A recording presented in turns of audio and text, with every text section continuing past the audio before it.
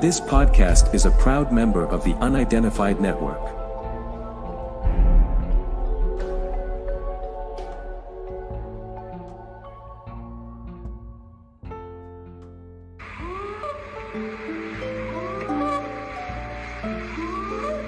Police in Las Vegas found themselves in the middle of a UFO mystery last month after big eyes. They have big eyes. 911, what are you reporting? We got someone or something crawling around out here. Did you see what it was? Was it a person or an animal? Yeah, one of my partners said they saw something fall out of the sky too, so that's why I'm kind of curious. What?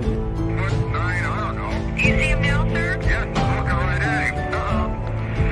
Okay, hang on. He's right. Is he in your yard, sir? Yeah, God, he's big. Okay, what's he doing in your yard? Mythical Legends Podcast with your host Daniel Barnett.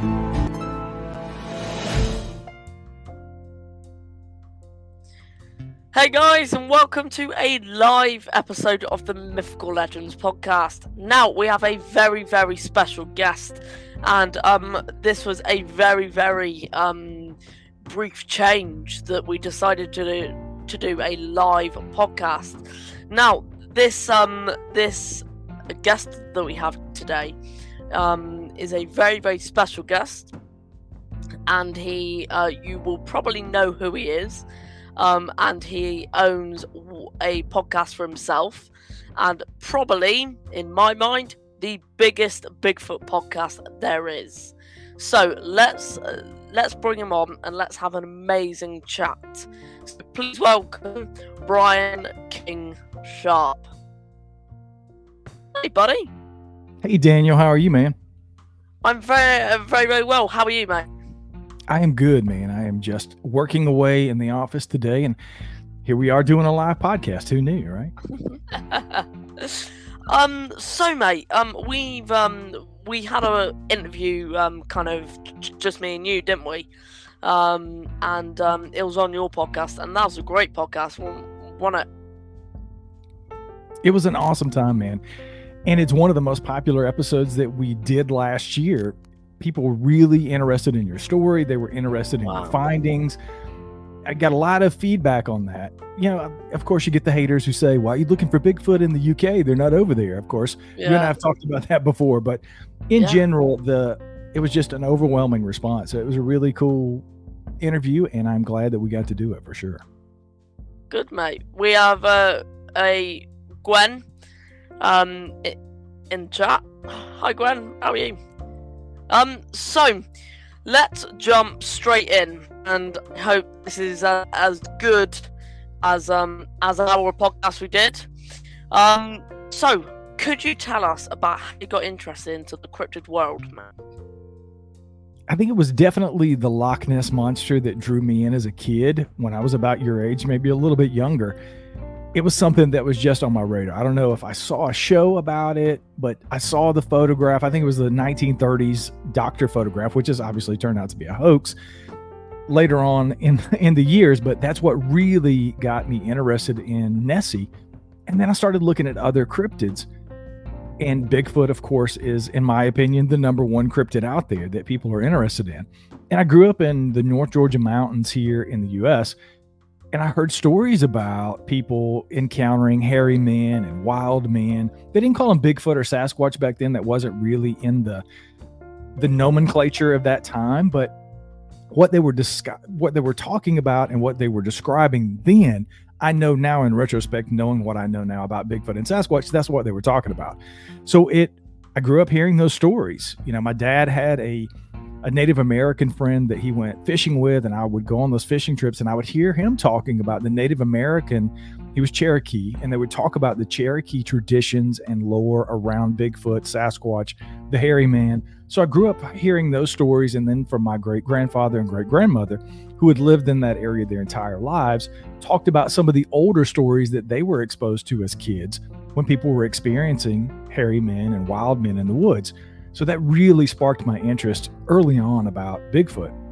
Then I had an experience when I was 12, when I was in the woods, that I think could be possibly attributable to a Sasquatch encounter. So once that happened, I really wasn't sure what went on at the time. in retrospect, knowing again what I know now, I look back and look at those experiences and say, it's kind of what I've been hearing with people having experiences with Bigfoot or Sasquatch. So I don't know, it could be I didn't see what it was, but that really sparked my interest to look deeper into the subject. And of course, we all grow older. We get into other things, work starts, you become an adult, and you don't really have as much time for those things that really sparked your interest as a kid. And that's exactly what happened to me. I grew up and became a police officer, and I spent 16 years in law enforcement. And you don't really talk about those things when you're a cop. At least I didn't. You don't go to work and talk about UFOs, which I had a UFO experience when I was 16. But you don't talk about that stuff at work. You know, you go and arrest people, and then you got to go prosecute people. And the prosecutors will look for anything they possibly can. Oh, this guy's talked about Bigfoot on his Facebook page. He must be crazy. So he couldn't have arrested my client for driving under the influence because he believes in aliens and Bigfoot. So I didn't really talk about that. And when I left the police department and got out of that line of work, I really got back into my pursuit of what I loved as a kid, which was cryptids and other things. And Bigfoot was one of those things. I started listening to podcasts. I didn't know podcast existed. And then somebody said, hey, you should listen to a Bigfoot podcast. They have encounter shows that people talk about their encounters. So that's really what sparked it for me later on in life, was listening to podcasts and getting into people's encounters. And then I wanted to document as many encounters as I could in the southeastern United States where I lived, because a lot of people say they don't exist here, very much like they say to you about them being in the UK. Oh, Bigfoot can't be in the UK. Well, Bigfoot can't be in Georgia, or it can't be in North Carolina or South Carolina or Tennessee or Florida or Alabama. It can't be in any of those places. And I thought, that's not entirely accurate. I think people are having those experiences. So let me try to find some. So I did, found people who had experiences and started the podcast and started talking to people and documenting those encounters. And Sasquatch Odyssey was born. Well, I think you've done incredibly well, Brian. And I every time I've brought up with someone, oh, have you listened to a Bigfoot podcast? And they go, yeah, which one? They went, oh, it's called Sasquatch Odyssey. And I go, okay. And it's everyone here in the UK, mate. So you've gone everywhere, and it's really interesting on how people get interested. Some people get interested by watching TV. Some people get interested by actually having a sighting, and it's really interesting hearing that you actually kind of grew up with a father who had a friend, and I think that the Native Americans kind of, that's how we have some of our good stories about the Bigfoot mystery. Would you agree? Definitely. And that's one of the things. I was talking to you about it a couple of days ago and just offline earlier today. I just finished the book. The book is going to be out in the beginning of February. It's called Sasquatch Unleashed: The Truth Behind the Legend. And that's one of the things that I addressed in the book, was talking about Sasquatch history. And of course, you can't talk about the history of Sasquatch without getting into some of the Native American lore and the traditionals, the oral traditions that's been passed down about their experiences with what we know as Bigfoot or Sasquatch. So it was very interesting to me, again, to have that early on, like you said, with that relationship with my father's friend. And then you hear those experiences and you hear his experience with Sasquatch through his lens. And then I hear it from people like my grandparents, my great-grandparents, who had a different perspective on Bigfoot. They were probably, most of the time they were telling the stories, they were really poking fun at the people. Oh yeah, John said he was up ginseng hunting and said this big hairy man ran him. I think he was probably drinking some hooch. He might have had too much that kind of thing. But it was a completely different thing to hear my dad's friend Elijah talk about that, because it was a very respectful thing. It was a very different relationship that he had with the lore around Sasquatch than, of course, my great grandparents or whatnot. But it is interesting to me. That's one of the questions I always ask when I interview people on my show, is what got you interested in the subject to begin with? And like you said, for some people, it's, I love Monster Quest. I love In Search Of with Leonard Nimoy, or I saw it on the $6 Million Man when I was a kid, and they had a couple of episodes where, Steve Austin, the $6 Million Man, had to battle a Sasquatch. So that's another thing that I talk about in the book, is the pop culture and how Bigfoot is not just a Native American legend or lore. It is permeated and worked its way into almost every facet of pop culture. Here now in 2024, it's a household name. Yeah, it is. Yeah. You talk to people, and I know they've done surveys recently, as the last couple of years, and like 1 in 3 people believe, at least in the United States, that Sasquatch could be something that exists. So I think that's changed a lot over the years, and I'm glad to see it for sure.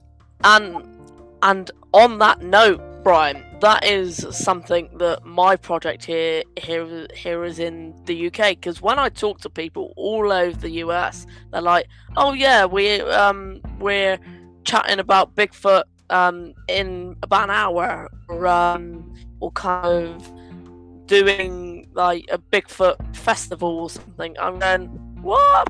Now the reason why is because here in the UK, you don't hear of Bigfoot. You don't hear of kind of maybe the odd person that would consider loopy would go, "Oh, do you believe in Bigfoot?"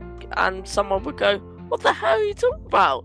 And you would go, "That's what I want kind of all over the world," and to kind of bring Bigfoot more in, because it's something that really fascinates a lot of people. And I think people like both you and me, I sit here every time in every podcast and go, "Oh my God, I didn't know that." And it's really, really fascinating listening to all different people's stories. Would you agree? Definitely. And that's another thing I talk about in the book is shows like Finding Bigfoot, for example. In all the shows, now we have the new Bigfoot show that's on. It opened up the door for people to be able to talk about it openly, or more openly, without it being such a joke. And I think those shows, I've had conversations with Cliff about that. Cliff he's a very modest person. He's a very down to earth and humble person. If you know Cliff personally, he's not into the limelight and all the things that come with the fame of being on television for 12 or 13 years, however long that show was running. But it did so much. What he and Bobo and Matt and Renee did was bring that into literally millions of people's homes and make it okay for them to talk about. Now, of course, they were a butt of a lot of jokes. There's plenty of Finding Bigfoot memes out there to this day, but it really did a lot of things in allowing people to be accepted in talking about that in mixed company, which I think is a fantastic thing. And we're still not completely there yet. Obviously, Bigfoot is a joke to many, many people, but particularly in the UK, you talk to people and they don't believe it could exist, and they have their reasons or whatnot. But I think there's a lot of people. We have a big audience in the UK, and a lot of people are interested in the stories. Sometimes it's just a surface interest. It doesn't go much further than, "Hey, I just like to hear stories. They're entertaining." I have people email me all the time and say, "Hey, my wife and I just go to sleep listening to your voice at night." People listen for so many different reasons, but there are a lot of people who are genuinely interested in finding the answers to whether these things are existing where you are or not. And I've had people on the show that have had encounters with those things, or at least say they've had encounters in the UK. So yeah, I love it, man. That's what keeps me coming back. There's always something new to talk about with everybody's experience. Absolutely. It's like you said, every time you have somebody on your show, you learn something new, you hear something maybe that you haven't heard. Or the thing for me is finding that commonality that seems to weave itself through all of the encounters, similar things that happen to people in completely opposite areas. Somebody in Canada will have an experience with what they believe to be a Sasquatch or a Bigfoot, and I'll talk to somebody in Florida who has the exact same experience. So they're either, and these people don't know each other, so it's not like they called each other up and said, "Hey, when you talk to Brian, make sure you tell him this. I'm going to make sure I say that." No, it is their experience. That's not out. Yeah. I like to hear those commonalities and put all of that stuff together. And I think you and I both, podcasts are really the new way it becomes a repository for all this information. We're collecting data every single time we talk to a person. There's people like Peter Byrne and some of the other 4 horsemen of Sasquatchery interviewed so many people. John Green comes to mind. John Green had a ton of interviews on tape. So at least he would tape some of his interviews for posterity, and we can go back and listen to those. Now you can go to the Sasquatch archives and get some of his stuff because it's been preserved now. But for the most part, if those interviews are conducted, it's between two people, or they might take hand notes or whatever, but the encounter's really lost after that. So that's what I love about doing the show, is being able to record those, and they're out for anybody to listen to in perpetuity. Once those interviews are out there, anybody can listen to them anytime they want to. 100 years from now, when I'm gone from the earth, it'll still be here for people to listen to. And who knows, 100 years from now, they may be listening to something on your podcast going, man, Daniel was talking to that guy about this, and this just happened last week. There's 120 years that went by, hopefully we'll get some answers before then, but of course, yeah. And that is part of my job now, Brian, is I can't wait any longer. We just have to get there now. And to kind of answer this this kind of comment here, is it the future generation younger than me? It's like I had a message last week where a young boy, 7, was really into kind of mystery, and he's listened to your podcast, Brian, and he's listening to mine, and for a 7-year-old to kind of do that's quite big. And he's now out in the forest, he's now out looking for Bigfoot. That's what it's also about. So when like we're gone, that's what I want these guys to kind of take over and not let it kind of just disappear. And it's just the most fascinating mystery in my mind. It's just, when, let's say I have a podcast 3 times with the same person, we always talk about something different. We never talk about the same thing. It's always something new, always something to kind of talk about. So if we did this podcast twice, I bet you anything that we'll just talk about something different. And kind of talking about something different, I really want to know about your Bigfoot experiences. Now, you mentioned when you had one when you were 12. Do you want to kind of tell us about that? Sure. I feel like everybody's already heard this story because I've told it on my show, and I've told it as a guest on a bunch of podcasts. But the short of it is I was out hunting. We lived in an area where we had a bunch of land to the side of our house, and it was all wooded. So I would go out and spend most of my time in the woods. And I was doing that one day, and I came up on this area that I hadn't been to a lot of times. I don't even know if I'd really been into this area because there was so much to explore. But I came up into this area, and I got this really weird, eerie feeling that came over me. We hear that a lot of times when people talk about their Bigfoot encounters. The hair on the back of my neck stood up, the hair on my arms stood up, and I just froze in place. And I just had this overwhelming feeling like I should not be here. I'm not supposed to be here. And then I started hearing some gruffs and growls and grunts from, it's kind of hard to explain if you've never been in the South. Anybody who's been deep in the woods in the summertime, there's usually a lot of cover, but in Georgia, in the Carolinas, I live in North Carolina now. If you haven't been in the woods and seen that type of cover in the summertime, you can't see sometimes 5 feet in front of you in certain areas. It's so thick, the cover.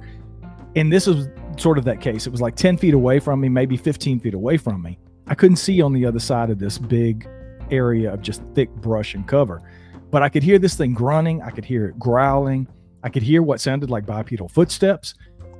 And it scared the crap out of me. So I think I even wrote it into the book when I'm talking about this encounter.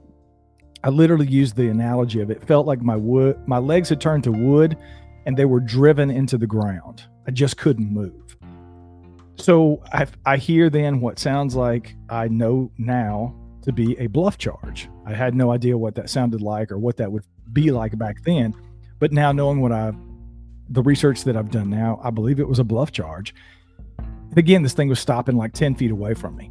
But whatever it was, my 12-year-old brain didn't process it at the time, but this thing was pissed off and it did not want me to be there for whatever reason. So I ended up, eventually, it felt like hours, but it was probably literally maybe 30 seconds this went on. Eventually, my brain switched from fight to flight, and it was time to go. Right? Yeah. I turned around and ran the 600 or 800 yards back to my house. I literally jumped over the barbed wire fence that was there and just sort of fell and plopped into the yard, and I felt like, okay, I'm home, I'm safe. And I didn't tell anybody. My mom was inside. I didn't tell her because I didn't know what to say. I was smart enough even at 12 to know if I tell her that I just had this experience, she's probably not going to let me go back into the woods. And that's not what I wanted. I did want to go back out into the woods. So I didn't say anything. And I don't think I told my mom until about a year or so, maybe 2 years ago. I finally told her about the experience.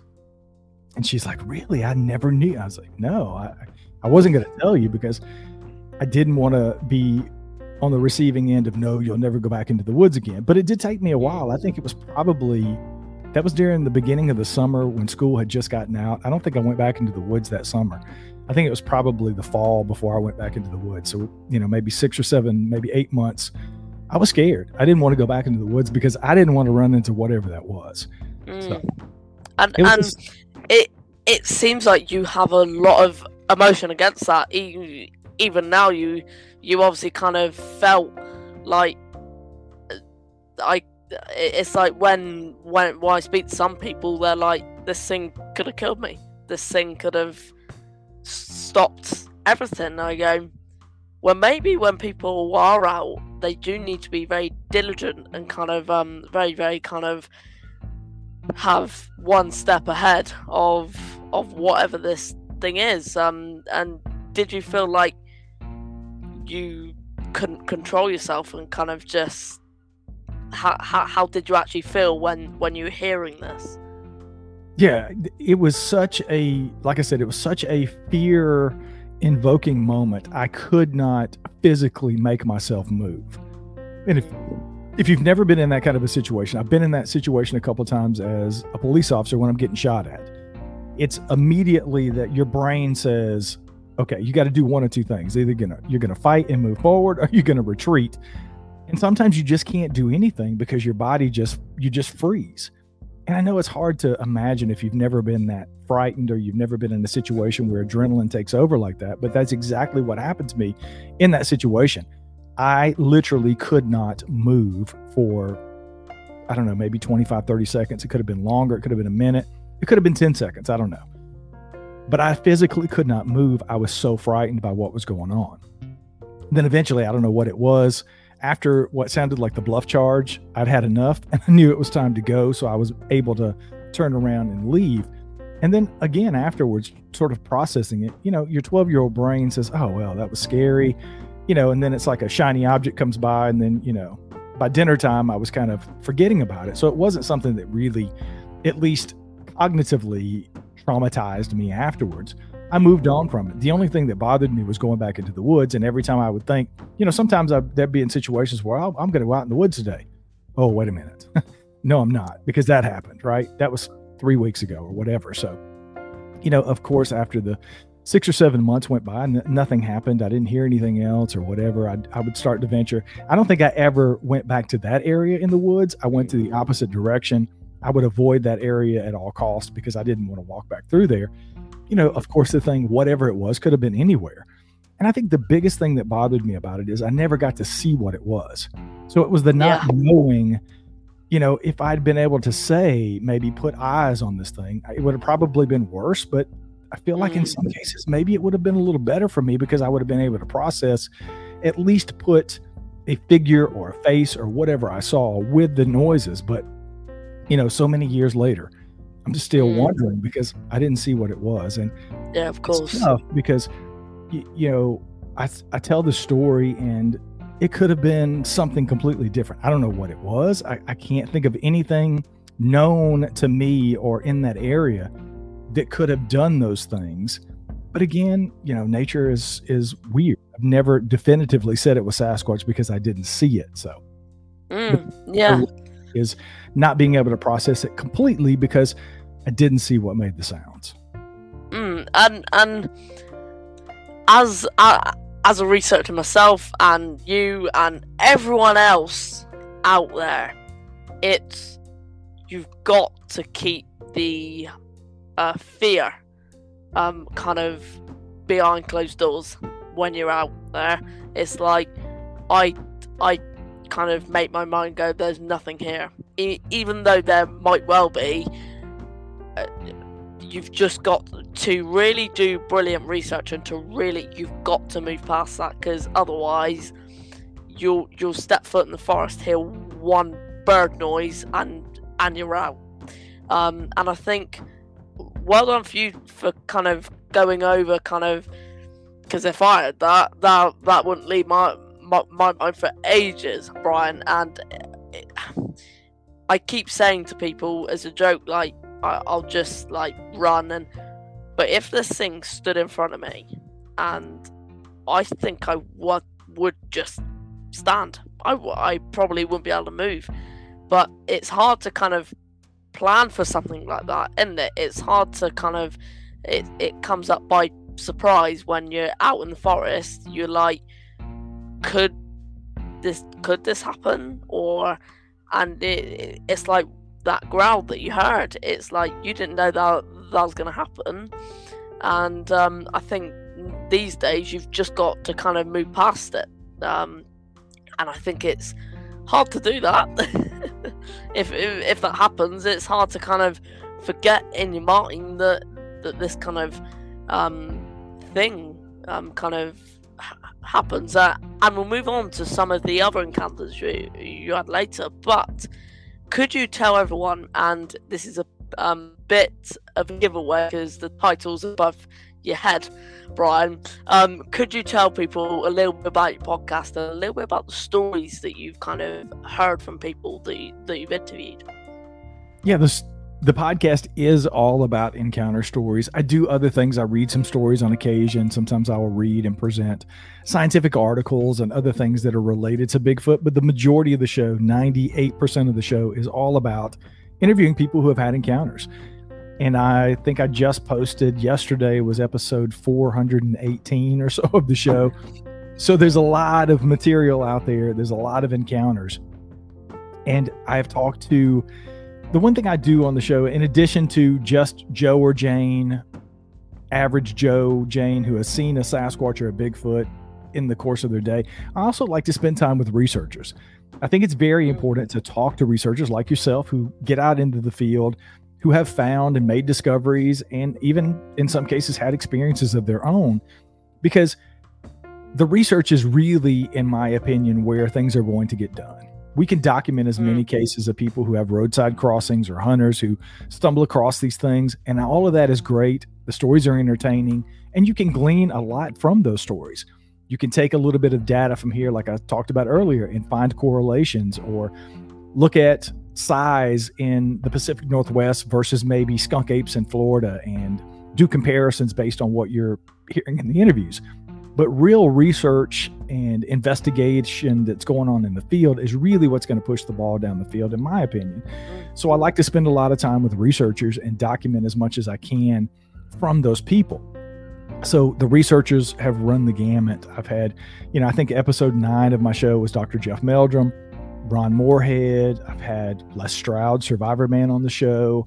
Controversial as he may be, Todd Standing has been on the show, and he doesn't do a ton of podcasts. And I've had people like Peter Byrne. Peter Byrne was one of the 4 horsemen of Sasquatchery, and I think I was literally the last person to do an interview with Peter before he passed away. So getting that sort of knowledge, again, Peter has a lot to say about Bigfoot. I mean, he did a lot of interviews. He wrote some books over the course of his life. He spent 60 plus years of his life looking for these things. And I don't think Peter ever found so much as a footprint. So those little nuances are very interesting to me, because there are a lot of researchers who go out and have areas where they claim to have tons of experiences, right? There's people in the 400 that come to mind, Shane Carpenter and Randy Harrington in the 400. They have had tons of experiences, cast tons of footprints. The people at Area X, the North American Wood Ape Conservancy, Matt Pruitt, Daryl Collier, Brian Brown, those people. Again, tons of experiences. So having those people on the show sort of balances it out for me. But the show is really ultimately all about encounters, because most of the people that I have on the show that are researchers have had some sort of experience. Not everybody's seen a Sasquatch. I don't think that's the end all be all, really. Those kind of encounters are really sexy. When somebody says, they see one, it steps out behind a tree, it was huge, and they have this big description. It's great. But sometimes I like those interviews where there isn't a sighting, because if you're hearing things, there's auditory encounters, rock throwing, they're finding footprints, they're finding, possible DNA, stuff like that. I think in a way that's a lot more interesting to me, because there appears to be a lot more that you can take from that. You can extrapolate a lot more data from physical evidence left behind, other than I just saw this thing. But it's really it runs the gamut on the show. We have tons of experiences, and then, like I said, interviews with researchers as well. And that's where me and you both have something very, very much in common, and where I don't get everything. I don't have all encounters. I have people that are just interested, just literally just interested, that have listened to all these podcasts and collected their own kind of info from just listening. And I think that's where it falls, and you go to actually research Bigfoot. You don't have to be out in the field. You can be sat on the sofa with your dressing gown on, with a drink, researching Bigfoot. And I think that's possibly, as you said earlier, one of the great things about podcasts is it has all the details in there, all details from all over the world, and where you go, oh, is there a map of Bigfoot? Well, yeah, there is. When you listen to these podcasts, you go, there's sighting there, sighting there, sighting there. And I think that's probably one of the best kind of pieces of equipment I'll say you can have, is having this network where you can talk to people, and other people kind of listen. It's like here and now we've got eight people listening right here and now, and those 8 people will all know like about this podcast. And I think that's probably one of the best things about kind of podcasts. You don't have to meet people, you don't have to, and it also kind of prepares you for going out in the forest. It's like I listened to one of your episodes probably about 2 weeks ago now, where I listened to where you had the sighting, and it kind of got me and going, oh, this is something to kind of watch out for. This is kind of, I think that's probably one of the most incredible things. So everyone out there, we are going to have a very short break, and we'll be back after the break with some very new and interesting stories. Okay, guys, see you in a bit.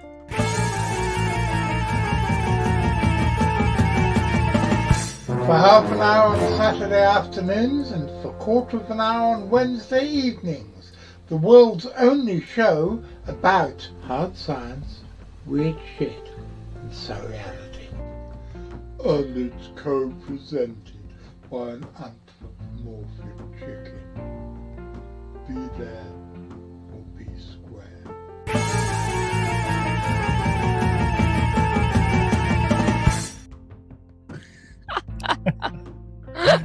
Oh, that was awesome. So that Brian, that is one of our podcasters here in the UK, Jonathan Downs. He's very, very funny, and he likes to dress up as a chicken sometimes. An anthropomorphic chicken. I love it. So let's move on completely from kind of our podcast and go to, do you do your own research out in the forest yourself nowadays? I do. That's one of the very reasons that I bought the 40 acres of property that we have our house on now. It sort of fell in our lap. It was a one-day land sale that popped up. We've had the property now 7 years. And I thought to myself, I would love it if there might be some activity, because I knew there had been some sightings in the area surrounding the property. So I thought, is it possible there could be Bigfoot there? I don't know. And as soon as I saw the property, we had to have it. It is, as Bobo would say, it's very squatchy. And that I fell in love with it, not just for that reason. we wanted to live here eventually. But when I saw the property, I thought, could there be? Yeah. And it turns out that we've had some experiences here that have been pretty squatchy. So yeah, I do research as much as possible on the property here. We've actually talked about, Danny and I've talked about possibly in the spring of this year, sort of opening it up to having other people come on and do some research here on the property. So, you know, we've had vocalizations here. That was the first thing that we heard, some really distant vocalizations. And then, I don't know, 2-3 years in, when we were finally here full time, very loud, close up, Ohio howl sort of vocalization, maybe 40-50 yards from the house, that ended in sort of a bark on the end, which was really weird. I've really never heard anybody explain that before. And that sort of sparked it for me, thinking, wow, that was really strange. That was, well, the sounds that we heard in the distance were probably a mile away, maybe 3/4 of a mile on this ridge behind us. And, you know, that could be anything, but it sounded very Ohio howl-ish.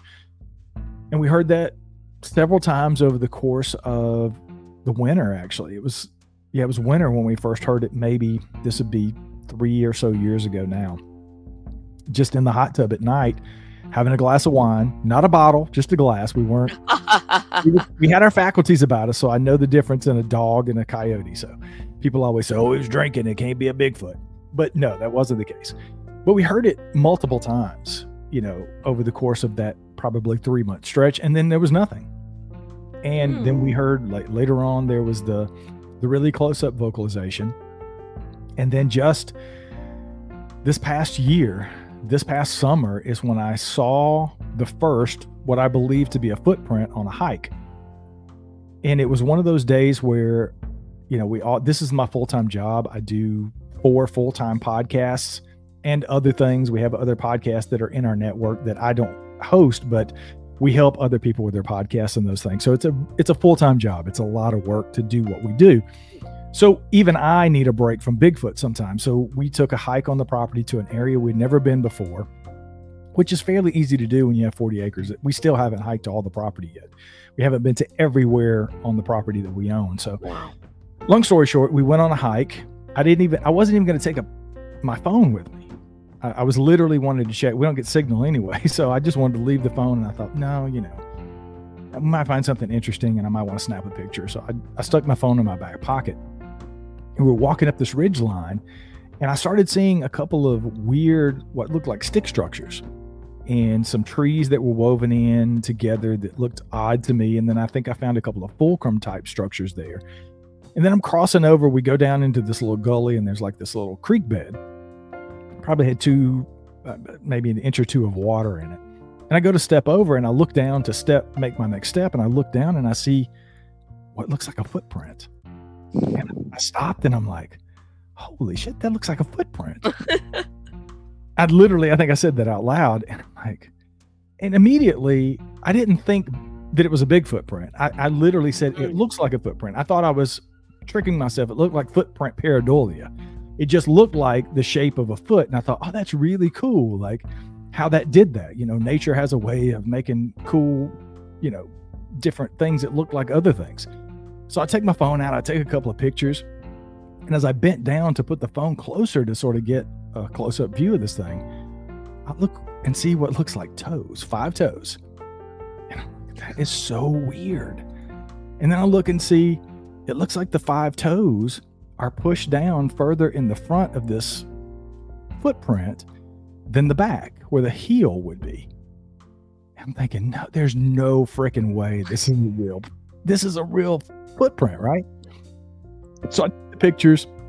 Danny's yelling at me, let's go. We're not doing Bigfoot stuff. Let's go. We gotta keep hiking. So we go on up the ridge, and I keep finding other weird, like, stick structures. We get to the back of the ridge, and I find a rock formation. There's actually pictures of both of these things I'm talking about in the book. A big rock formation with stacked rocks on the top of it. And I'm thinking, that is so weird. So I took a picture of that, and I didn't really think much of it. And I think I posted that picture later on. Either when I got back to get signal, I texted it to Doug Highcheck and I said, Doug, just tell me what you think this looks like.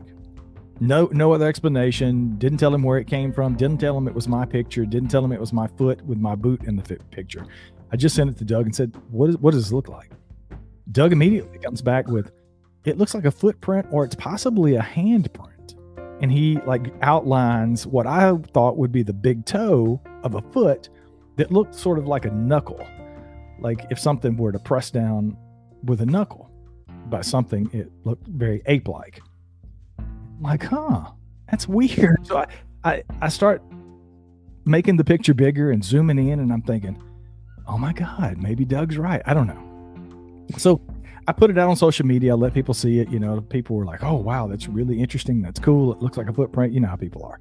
It's either one or the other. That's completely fake or absolutely it looks like a footprint. There's really no in between. So fast forward to, I think it was July of August of this year. Hey, Roger, how's it going? Hey, mate. Tennessee. So I go out to Idaho to do a gig with Dr. Jeff Meldrum, and Mike Freeman was there, Michael Freeman, and Cliff Barrickman. So we go out Legends. We go out to dinner the night before, right? And I pull out my phone and said, look, I found this interesting thing. I hand my phone to Cliff, and Cliff's looking at the picture and he's like, dude, that's a Sasquatch footprint. I'm like, are you serious? He's like, yeah, it's actually a really good looking print. Did you cast it? And I'm like, no, I didn't cast it. I didn't have any material with me. It was raining the day before. There was more rain forecasted that afternoon. It did rain later that afternoon. So it was washed away because it was like a lot of rain after that. And I never even went back to the print because I figured it was completely destroyed at this point. But Cliff's like, no, dude, that's definitely a Sasquatch footprint. And I'm like, oh my God. So the first print I saw on the property, I really didn't know what I found. I thought it was just pareidolia in print form, which is kind of weird. But so after that, I think the next print I found was on our neighbor's property. It's about a half a mile, 3/4 of a mile away. I was up on a hike. Again, not doing really Bigfoot stuff at this point. It was me, Danny, and a couple of our neighbors that went with us. We're just out having a good time. We'd never hiked his property, so I thought it would be cool to do. Found a teepee structure on the back of his property. We found some other weird stuff, again, that's made its way into the book. You can see those photographs there in the book. But yeah, and on the way down, I found 2 footprints, one in front of the other. So a 2-print trackway on the way down the ridge. So I took pictures of that. Again, didn't have any casting material with me. I wasn't doing stuff. See, you didn't learn once, so you should learn twice. It took me twice. So the very next day, or maybe it was 2 days later, I go back. I had to retrack my steps. I took casting material with me. It literally took me 2 hours to find the prints again because all that area looked so much like the other. I found my way back to it. I took some pictures of the prints. I cast those. They didn't turn out great because they weren't very deep, but at least I casted them. And then we found there's been 3 more individual tracks that I found on the property here. Just one track that I have cast and photographed. And then the last set that I cast just maybe 3 months ago turned out to be the best. And I haven't shown those to anybody because they turned out too good. And I'm weary of that because every time something turns out to be too good, everybody immediately calls you a hoaxer, right? Oh, you hoaxed those. It can't be that good if you haven't hoaxed those footprints because A, Bigfoot's not real and or it's not in North Carolina. So the only place you're going to be able to see those pictures is in the book. I did end up putting them in the book, but they were very close to our house. I'm talking, I would estimate 50, 60 yards from the house. Oh, that makes me shiver, mate.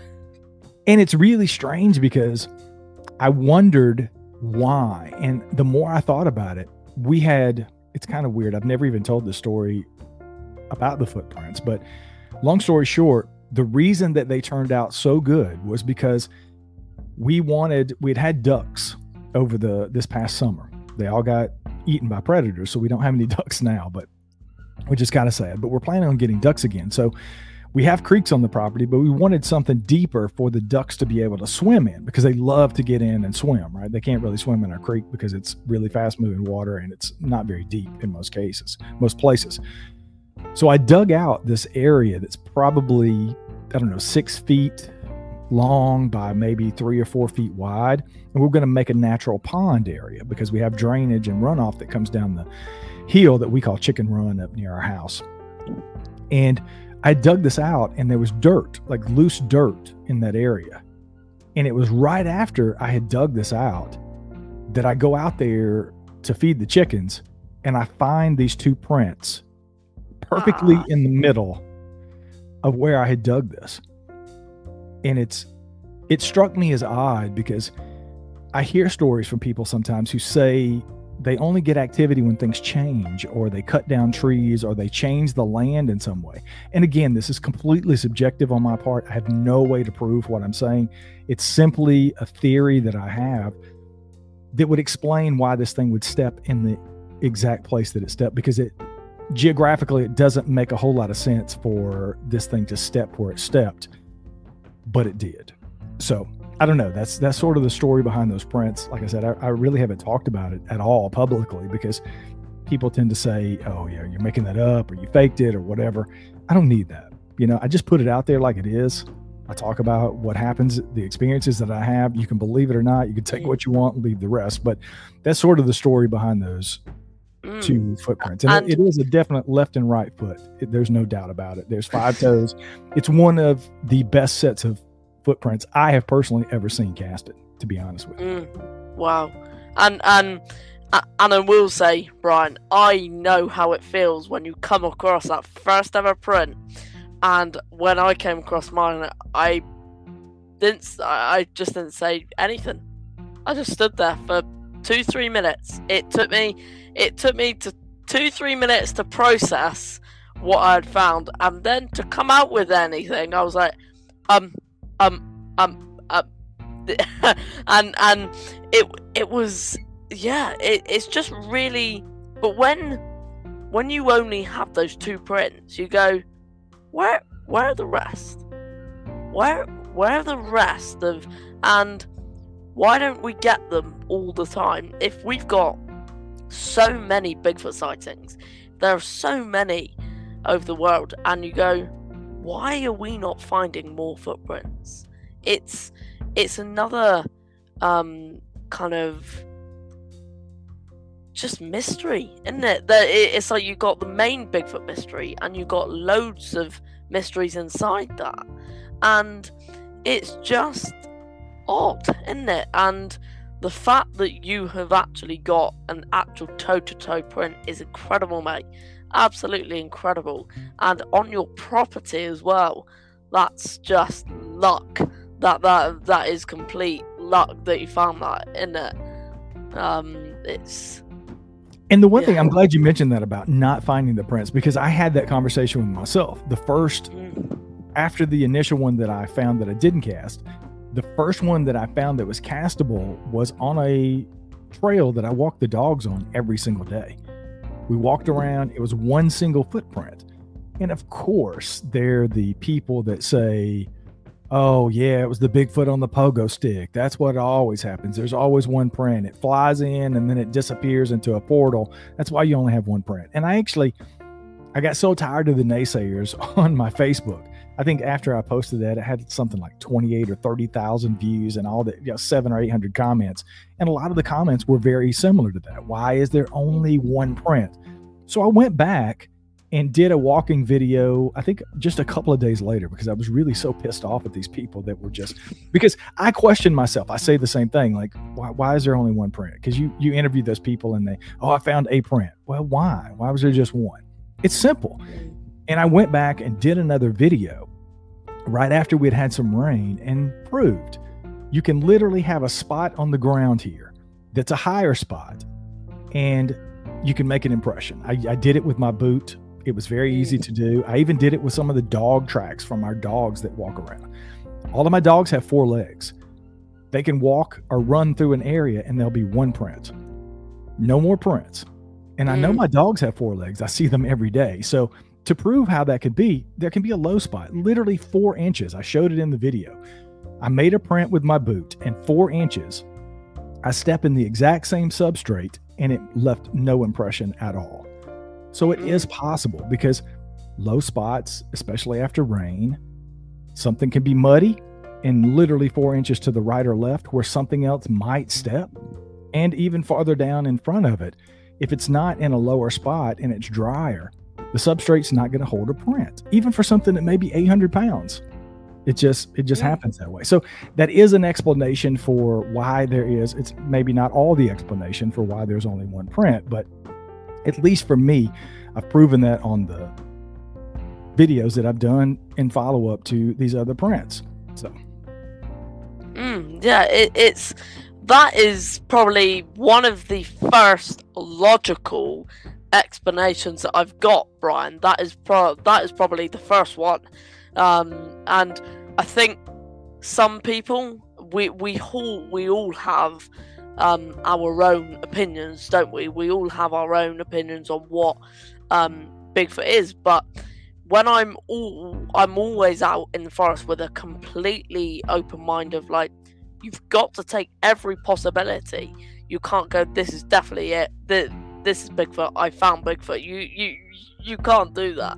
And that's why you've kind of got the really logical mind on. And obviously, I'm not a big fan of the paranormal side of stuff, and I do have a completely open mind about it. But I kind of focus on all the different possibilities, and to be honest, I've debunked more than I have proven. And I think that's probably a good way to kind of have your research head, if you know what I mean. I totally agree. And have I casted prints on the property that aren't Sasquatch? I'm sure that's the case. But if you talk to somebody like Cliff, and Cliff's a friend of mine, and I trust him implicitly as far as his opinion. He's been doing Bigfoot stuff for a long time. Say what you want about Cliff and or finding Bigfoot, whatever your opinions are. He knows his stuff. So if he's talking to me about, and he said it to me when I was on their podcast, I was on with Cliff and Bobo, Bigfoot and Beyond with Cliff and Bobo last year. He said to me, look, dude, cast everything you come across. If you're in doubt at all that it could be, yes, cast it, right? Because if you don't, you'll never know. And again, most of my prints, the cast are horrible. They turned out crappy. They look like globs, right? But at least I cast them, and that's the other thing that Cliff told me. If you're doing the research, cast everything, because you might turn out, because sometimes the pictures look better than the prints and vice versa. So take pictures, take video, and cast everything that you come across, because there's something to be gleaned from all of that. So that's what I've done. If I find anything else, I'm going to cast it.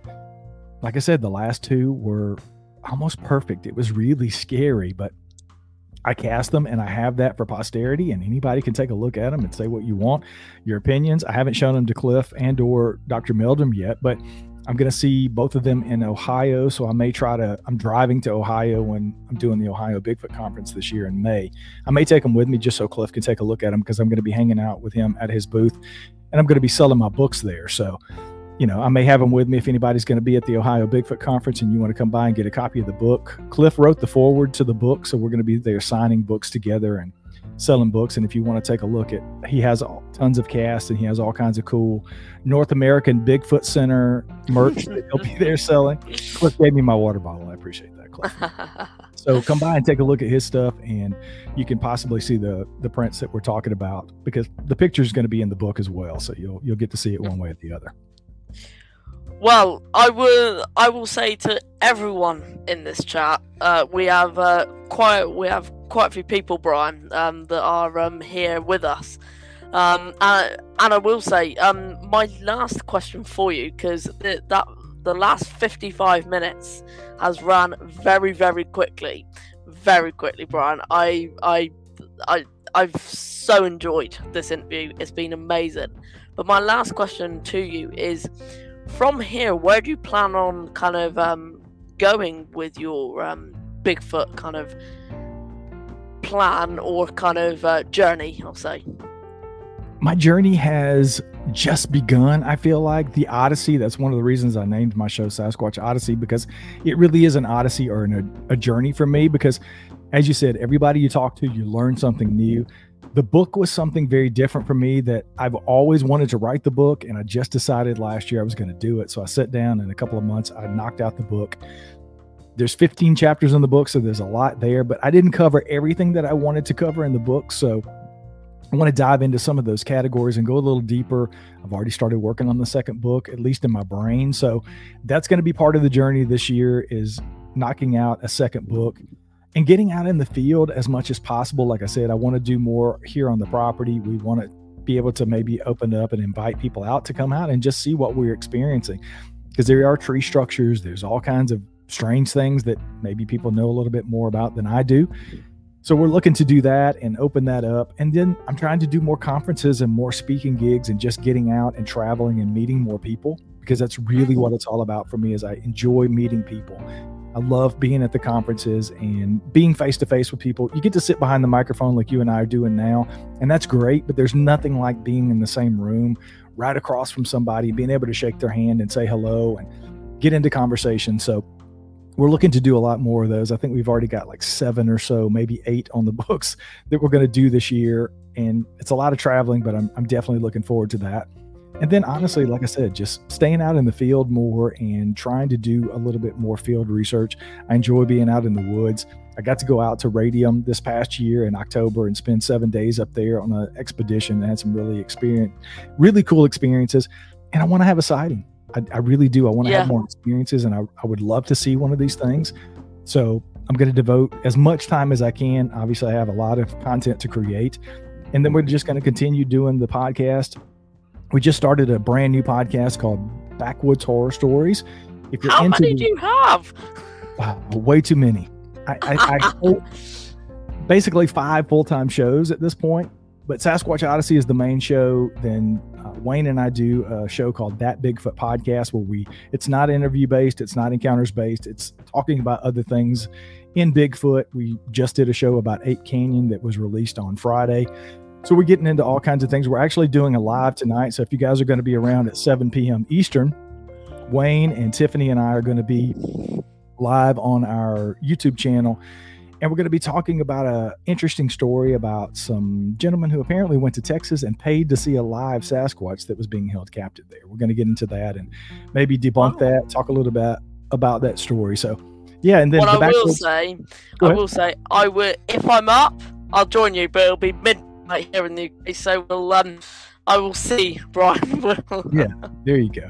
And then the Backwoods Horror Stories podcast you can find on YouTube. You can find it anywhere you listen to podcasts. It's all about stories. I narrate stories over there that are submitted by listeners, and it's really interesting. You get some, because there's a lot of people who don't want to come on and share their story like I'm doing now in a podcast setting. So they'll send us those stories. So I just read them, and people enjoy that stuff. So if you're into stories, go check out Backwoods Horror Stories. We'd love to have you join us. Subscribe and hit that notification bell on YouTube. So, Brian, mate, I want to thank you so much, and I will say, it's been amazing chatting to you, and yes, to everyone in the chat right now, and to everyone who is watching this on pre-record, please subscribe to all his podcasts, and subscribe to the biggest Bigfoot podcast in the world.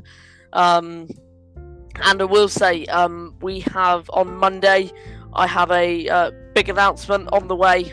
So keep an eye on the Facebook page.